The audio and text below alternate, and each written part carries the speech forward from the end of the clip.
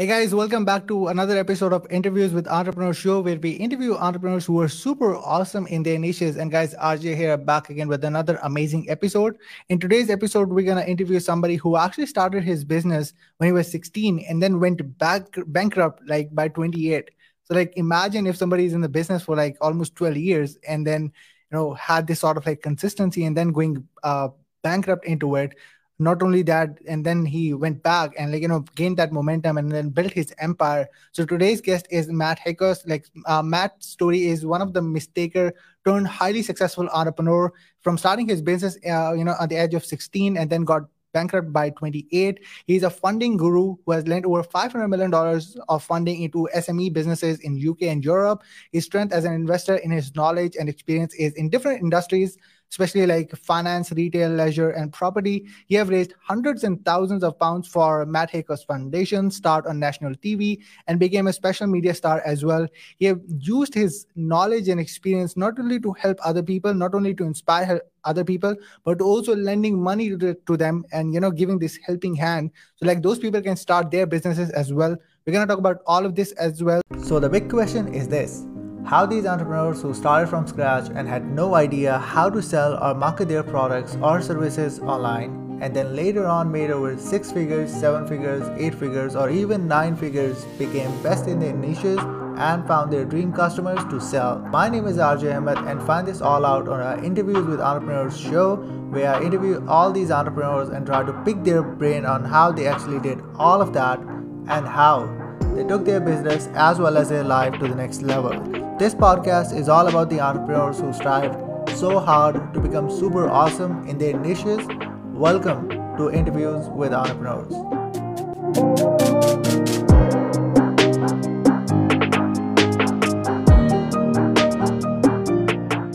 So please welcome Matt Haycox. Hey Matt. Hey Jay, RJ, how you doing, buddy? Thanks for having me. I'm great. Thank you so much. How are you doing? How's everything going for you today? Good, mate. Very good. Thank you. Very good. Awesome. Truly appreciate it. So like your story is really inspiring, from starting on at the age of 16 and then going back up at the age, at the age of 28. So like walk us through a little bit of your brief backstory, like how the journey started from you and like how you got into the lowest point and got back to the highest moment as well. So can you like walk us through a bit of it? Well, look, I mean, there's probably 20 hours of story there to condense into a few minutes. But I mean, look, if we start at the very beginning, I knew I wanted to be in business. I always wanted to be an entrepreneur from as early as I can remember, 9, 10, 11 years old. And I spent my teenage years, reading every book. And when I say every book, we've got to put this into context. I'm talking about 1990, 1991, 92 here, when I was kind of starting my learning journey. So there was no internet, there was no social media, there was, there was some books out there for sure, but there was not even 1% of the content that people have access to today. But, so I spent my younger years reading books on Alan Sugar and Donald Trump and Bill Gates, Richard Branson. There wasn't much else to read. Yep. And I spent my teenage years trying to do anything I could to make money, buying and selling at the market, buying a domain name to try and sell it for more money. But I started properly in business at 18. I guess that's when I worked in a real company. It was a failing company. It was a family business, and I spent 3 years being exposed to every possible problem you could imagine. Customers who didn't want to buy from us, suppliers who didn't want to supply us, banks who wouldn't lend money to us, staff who didn't want to work there. So I had every conceivable problem imaginable. I left there after 3 years. I'd learned a lot. I mean, if you'd have asked me back then, I would have said I've learned everything, but I learned pretty quickly that I didn't learn everything, but I did learn a lot. And then I moved into leisure because I guess what I knew about the uniform business, that's what this business was it wasn't really where my heart lied. It was a great learning ground, but I didn't want to spend my career buying and selling trousers and white shirts for security guards. So I opened a bar. Again, I didn't really know anything about running bars, but I was, 21, 22 years old, and I thought I could, sell beer, meet girls, and make money all at the same time. And that was really the start of of my proper, let's say, money making time. I mean, up until that point, I'd learned a lot. I'd made a little bit of money, but I was certainly not, certainly not rich by anybody's standards. But over the next, I opened a strip club. That was my first very successful leisure business. And basically, from 2004 to 2008, things went, pretty wild for me. The strip club was very successful from day one. I then used that business as leverage to learn how to borrow money, to open a second club and a third club and a fourth club. And over the course of about 4 years, I became the biggest strip club operator in the UK. Had 11 venues. I probably had 65 pubs. I had restaurants, shops, hotels, property portfolio. I mean, I had everything. A big eight-figure business. I was making a lot of money. I was spending a lot of money. I was living a great life. But I was completely over leveraged. Something that's very easy to see now, not so easy to see at the time. And when the credit crunch started to kick in June, July of 2008, everything came tumbling down for me. And literally in the space of 8-10 weeks, I went from what was appearing to be a very successful, very clean, very large business to losing everything. And when I say everything, there was no business whatsoever left. None of the businesses, every asset had been taken from me, and I kind of woke up in September 2008, having gone to bed the night before as an 8-figure business owner, and waking up the next morning as a bankrupt with no business, a wife, and a 1-year-old daughter, and that was really the beginning of the next chapter of my entrepreneurial life. Yeah, wow, that's amazing. Like, especially, I'm really curious to ask about like how you felt at the moment when, again, as you mentioned, you were kind of like on the top of the food chain, and then you got into the part of on the verge or the bankruptcy itself. Like, how was it challenging for you? Because I feel like a lot of people out there try and things like that don't work for them, and then somehow they quit.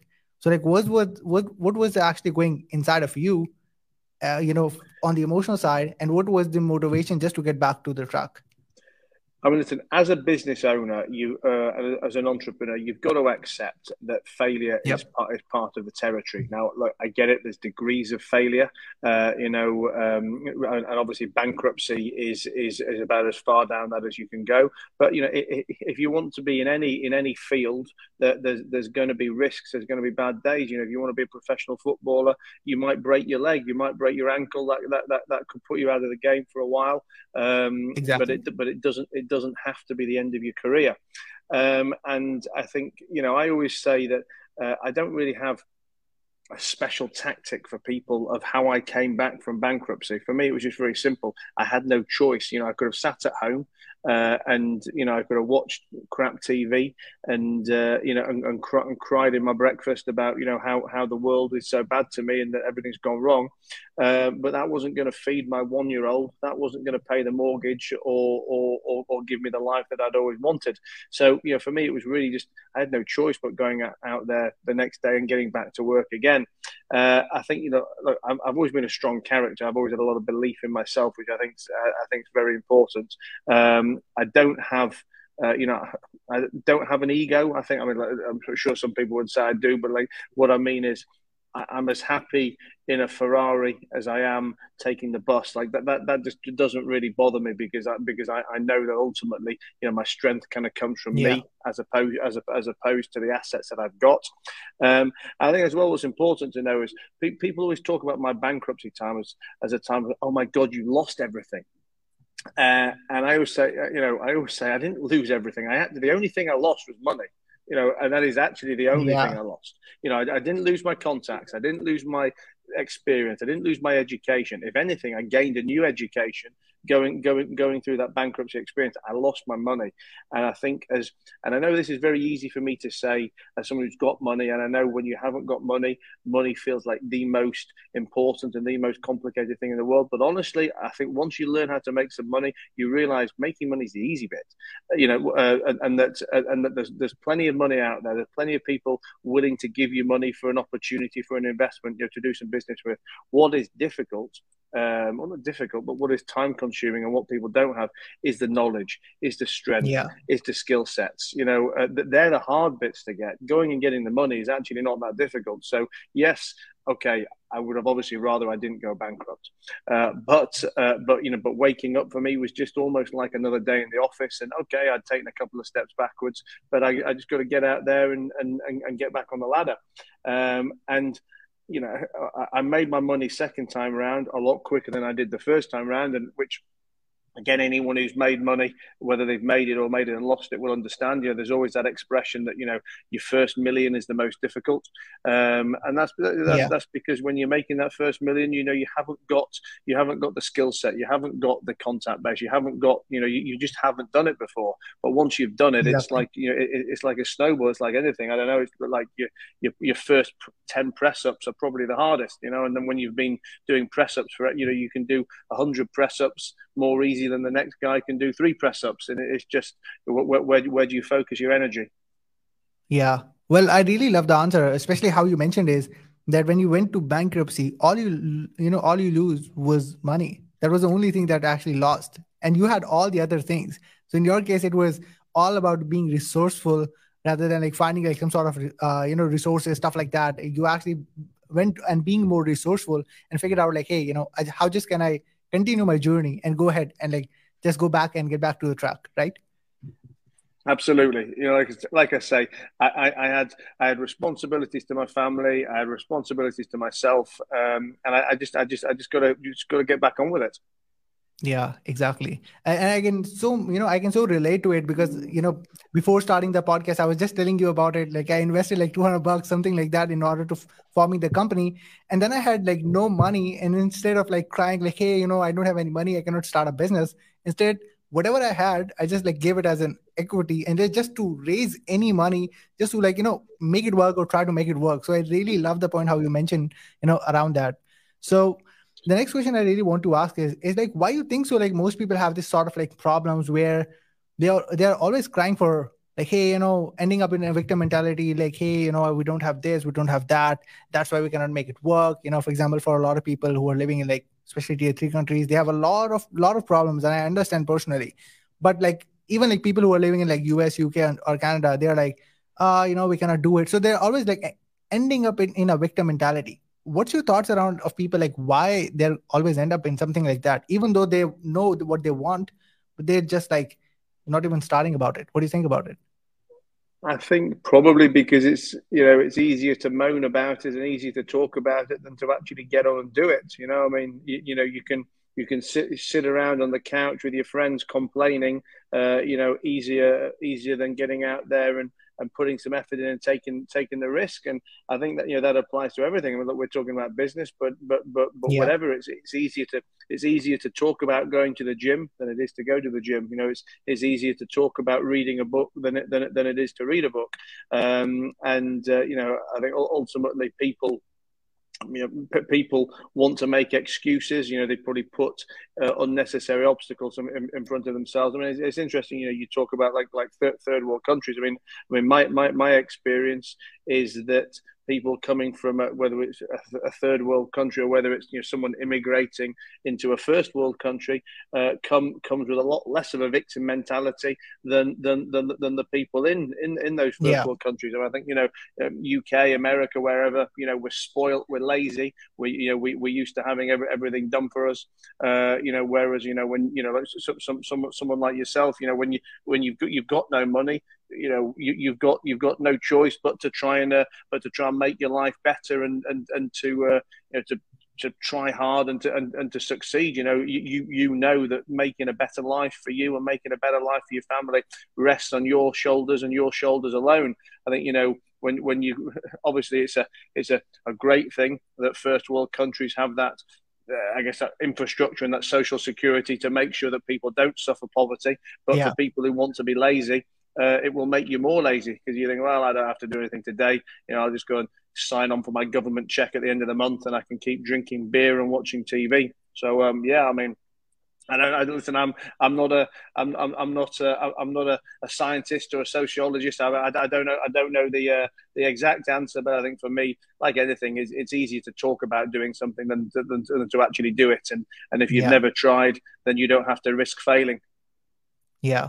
Well, you exactly mentioned like right to the point out there, especially for the people who actually kind of like migrate from these tier three countries in countries like US, UK, Canada, stuff like that. They are even more hardworking, and compared to especially like for some people who are living in the country itself. But when they migrate, they work a lot harder compared to like a lot of other people. Speaking of it, I also know about Well, I like think as you well, help sorry other to people. interrupt as well, Yeah. it's because you are, you're appreciative to the realities of what matters. I mean, like Yeah. in the UK or in the US or whatever, people sit around moaning about the most ridiculous bullshit. Whereas you come from India or Africa or some third world place. You arrive in America, you arrive in the UK. I mean, you've got running water, you've got a hot shower, you've got a roof, you've got stuff to be appreciative for, that is worth working for, that you want to strive for Yep. more and more. Whereas people who've been born into it are just like I say, they take it for granted. They're lazy, and it's one thing trying to make a better life when you feel safe, but it's another thing trying to make a better life when you know that unless you work your ass off, there isn't even running water for your family. Yeah, exactly. You hit right to the point. Also, as we were talking about that, you help a lot of other businesses out there, like lending them money so that they can either start or grow their businesses as well. So I'm curious to ask, like, how was the process look like for you? Was it kind of like something how sharks do, or like they invest in other people's company, or like what was the process look like for you, and what was kind of like the outcome you were actually looking for in order to help those So, businesses? So look, I mean, there's all different kinds of ways that businesses can borrow money or take Yeah. investment, and therefore there's different kind of ways that people can lend money or invest that money. My particular model, and it's not that mine's right and someone else is wrong. It's just my particular model is what we call secured debt. So it's always debt, not equity. So if I lend £100,000, for example, then I want £100,000 plus a fixed amount of interest back, and it's secured insofar as it's secured against a particular asset, typically property, but it could be plant or machinery or debtor book or other kinds of assets. But always something that I can take back if it all goes wrong. So I guess as a business owner, it's normally cheaper for you to take debt than it is to give away equity. I mean, like, yours is the most extreme example. I mean, you've given 35% of the business away for $200. I mean, one day Yep. that could be the best $200 somebody's ever possibly invested. I mean, Well, if you could have got yeah, debt for that, then you'd borrow $200 and you probably pay $250 back, yeah, and you've still got 100% of your business. So as a business owner, it's always cheaper to take debt, but it's not always easy to get debt because as someone who's giving that debt, we don't have a lot of upside. Our exactly. upside is what we get if I lend 100 grand and you're giving me 120 back, then my upside is 20 grand. Your upside could be 20 million. Therefore, I need to make sure that if it all goes wrong, there's a way that I'm going to get my money back. Yeah, exactly, exactly. Especially when you mention about that exact same story, and that's the exact same thing happened with the people who are kind of like invested. They were kind of like me as a student, and they got like over 100x, like or even more, like when they invested like 5 years ago. But the way that you mentioned about like the difference between investing into a business versus lending it is definitely kind of like clear. My follow-up question around that is how you see some people who actually took the money and made it work versus the people who might took it but they never actually got the success with it. Obviously they took the money just because they had the desire for just to use it so that they can make their business work. But I'm sure you pretty much heard some cases that they might never be able to run their business profitably or successfully. Like what were the common denominator in cases like those, like why those businesses Well, actually failed? So look, I mean, we always lend money for normally for a positive business purpose, So Mhm. to be clear, we want to understand what the business plan is, what the story is, why somebody wants that money.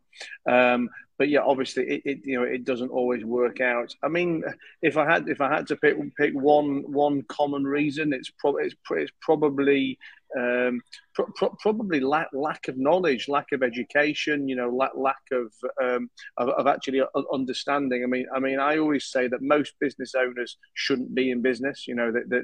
They've gotten in there by accident, and they think that they're running a great business. You think that they're very clever, but they're probably 9 out of 10 are probably more lucky than they are Yeah. clever. But normally it comes down to arrogance, lack of education, not taking responsibility. Also, there's a lot of unrealism. I mean, it doesn't really matter what business model I look at. So many entrepreneurs overestimate the sales, underestimate the costs, underestimate the time it's going to take to get there. Don't put the required effort in, or spend too much. I mean, so many times I look at startup business plans where somebody says, "Oh, I want to start this business, whatever this business is, and we need £200,000." And I take a Mhm. look at it now. I start looking at this. Hang on. So you've got £200,000 because you're renting an office for 30K. You've hired an assistant. You've spent 10 grand on a website. But and I look at this and I say, hang on a minute, I can put a line through 175K of your costs, and you can go and start this business for Exactly. 25K. Okay, fine. You can't be flexing on Instagram in your fancy office because you're working in your parents' bedroom. But what do you want? Do you want a real business, or do you want to flex on Instagram for 3 months?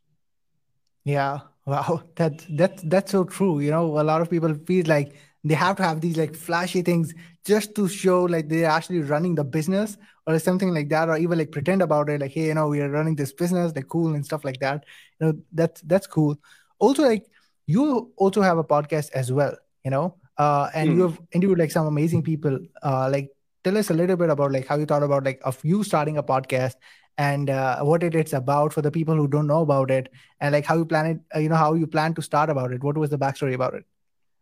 So I've had my podcast for about 4 years now. I mean, I think in terms of audio episodes, I'm on 200 and something, and I've also got a video version on YouTube as well. Yep. I started the podcast purely by accident. I mean, literally, there was no great plan, no great thought. I was just trying to create content online. I knew I needed to have some content to build my personal brand, and I always like anything that's, I guess, that's efficient, Hmm. or that can be repurposed. And at the time, we started to make videos for YouTube, and then I could strip the audio off and use the audio on iTunes or Spotify or whatever that may be. So it really just started with no plan, just to make some content. But then what I kind of learned afterwards was that having the podcast was giving me the chance to meet people that I wouldn't get to normally meet. Exactly. Because it would be people who would not want to, would not take my call, or would not have a meeting with me from a business perspective. But if I gave them the chance to come on a podcast, then all of a sudden that's a very different frame. It's a very different question. So it would allow me to meet people and build relationships. And secondly, it allowed me to meet people that I could ask questions that I wanted to have the answers to. And I always say that, I say everybody should have a podcast. And I always say Yeah. that I don't care if not 100%. one person ever watches mine or ever listens to it, because the biggest benefit for me is the fact that I get to sit with the people that I want to make a relationship with and ask them the questions that I want to ask the question with. And literally, I had this conversation with a girl who works with me yesterday or the day before. She's working in marketing and working in some marketing with me. And I said to her, by the way, I said, if there's ever anyone that you want to try and talk to that you don't that you wouldn't get the chance to, like for example, we're working with Canva and we're working with Beehive and some of these things. I said, if you ever want to, just reach out to the CEO or the CMO of these businesses and ask them to come on the podcast. And we can just use it totally selfishly, just so that we can sit down and we can ask the questions that we want to ask. And I do that kind of stuff all the time. I've started a newsletter 2 or 3 months ago, so I've been trying to learn as much as I can about newsletters, and I've found 3 or 4 guys who've got great newsletters out there, and I've reached out to them to say, hey, would you like to come on the podcast? They come on the podcast because obviously it benefits them to have a bit of exposure, to be introduced to a new audience. But I get to sit for an hour and ask questions, the direct questions that I want the answer to from absolute experts in the field. And honestly, for me, they're the 2 main benefits of a podcast. Obviously, number 3 is if everybody watches it, everybody listens to it, and we become the next Joe Rogan. Great, happy days. That happens to 1 in a million of us. But what we can all guarantee is that we can use it as an opportunity to meet great people and ask important questions. Exactly. Yeah. Like you really nailed it, especially on the podcast side of it, especially for the people who are like watching or listening about it. You have to just like understand, like even nobody listens to you. The people you're having the conversation with, like by just having the podcast is like, immense. Like it's huge. You just have to understand that factor to it. Well, that's amazing. So I really wanted to ask, like, if, as you mentioned, you also, started a newsletter a couple of months ago. Well, for the people who especially want to be the part of your world and want to listen to your podcast, because I've listened to some of them and those are amazing. So like if somebody want to listen to those podcasts or somebody want to be the part of those newsletter, how can they actually be the part of it? So you'll find me online on social. I'm the Matt Haycox. That's TheMattHaycox. I'm the Matt Haycox on all things social. You can go to my website, which is matt-haycox.com. And between those 2, you'll find everything. That'll lead you to my newsletter, to my web content, to my social content, and everything else. I'm very active. I always respond to messages or include questions in my content. So please, come find me, come follow me, and come reach out. Awesome. Well, Matt, first of all, thank you so much for being on the show today out there. I will post up all of the links and resources in the show notes, also in the comment section down below, so the people can be the part of your world. Any last thing that you want to say before we round the show up? No, just listen, from my personal perspective, come find me. And from your personal perspectives, we've talked about podcasts and the importance of having a podcast. And I think, a second piece of advice from me would be picking up on RJ's story, that don't overvalue your equity if you need to get back in the game. Listen, obviously, I would probably argue that RJ gave away a huge amount of equity in that business. I actually bought back some of them. It's funny. Okay, yeah. $200. But at the end of the day, he needed the money.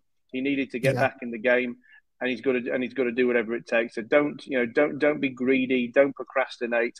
He could have sat around for the next 5 years trying to find someone to give him the money. But what's more important is to be able to keep playing the game. There'll always be a second chance and a third chance and a fourth chance. So just make sure you do what it takes to keep playing. Yeah, I truly appreciate you, man. Like, thank you so much for being on the show out there. It was amazing. It was so helpful. So yeah, guys, thank you so much for watching, and we're definitely going to see you guys in the next episode next week. Until then, peace out. Thank you so much for listening to the podcast. Now, if you're someone who wants to interview these super successful entrepreneurs so that you can build multi-million-dollar network alongside leveraging their audience as well, I've created a script that allowed me to book over $1 billion plus worth of entrepreneurs on my show, and you can get it free for now. So just go to billiondollar-script.com, and it's billiondollar-script.com, and don't forget to leave a 5-star review, and I will see you guys in the next one.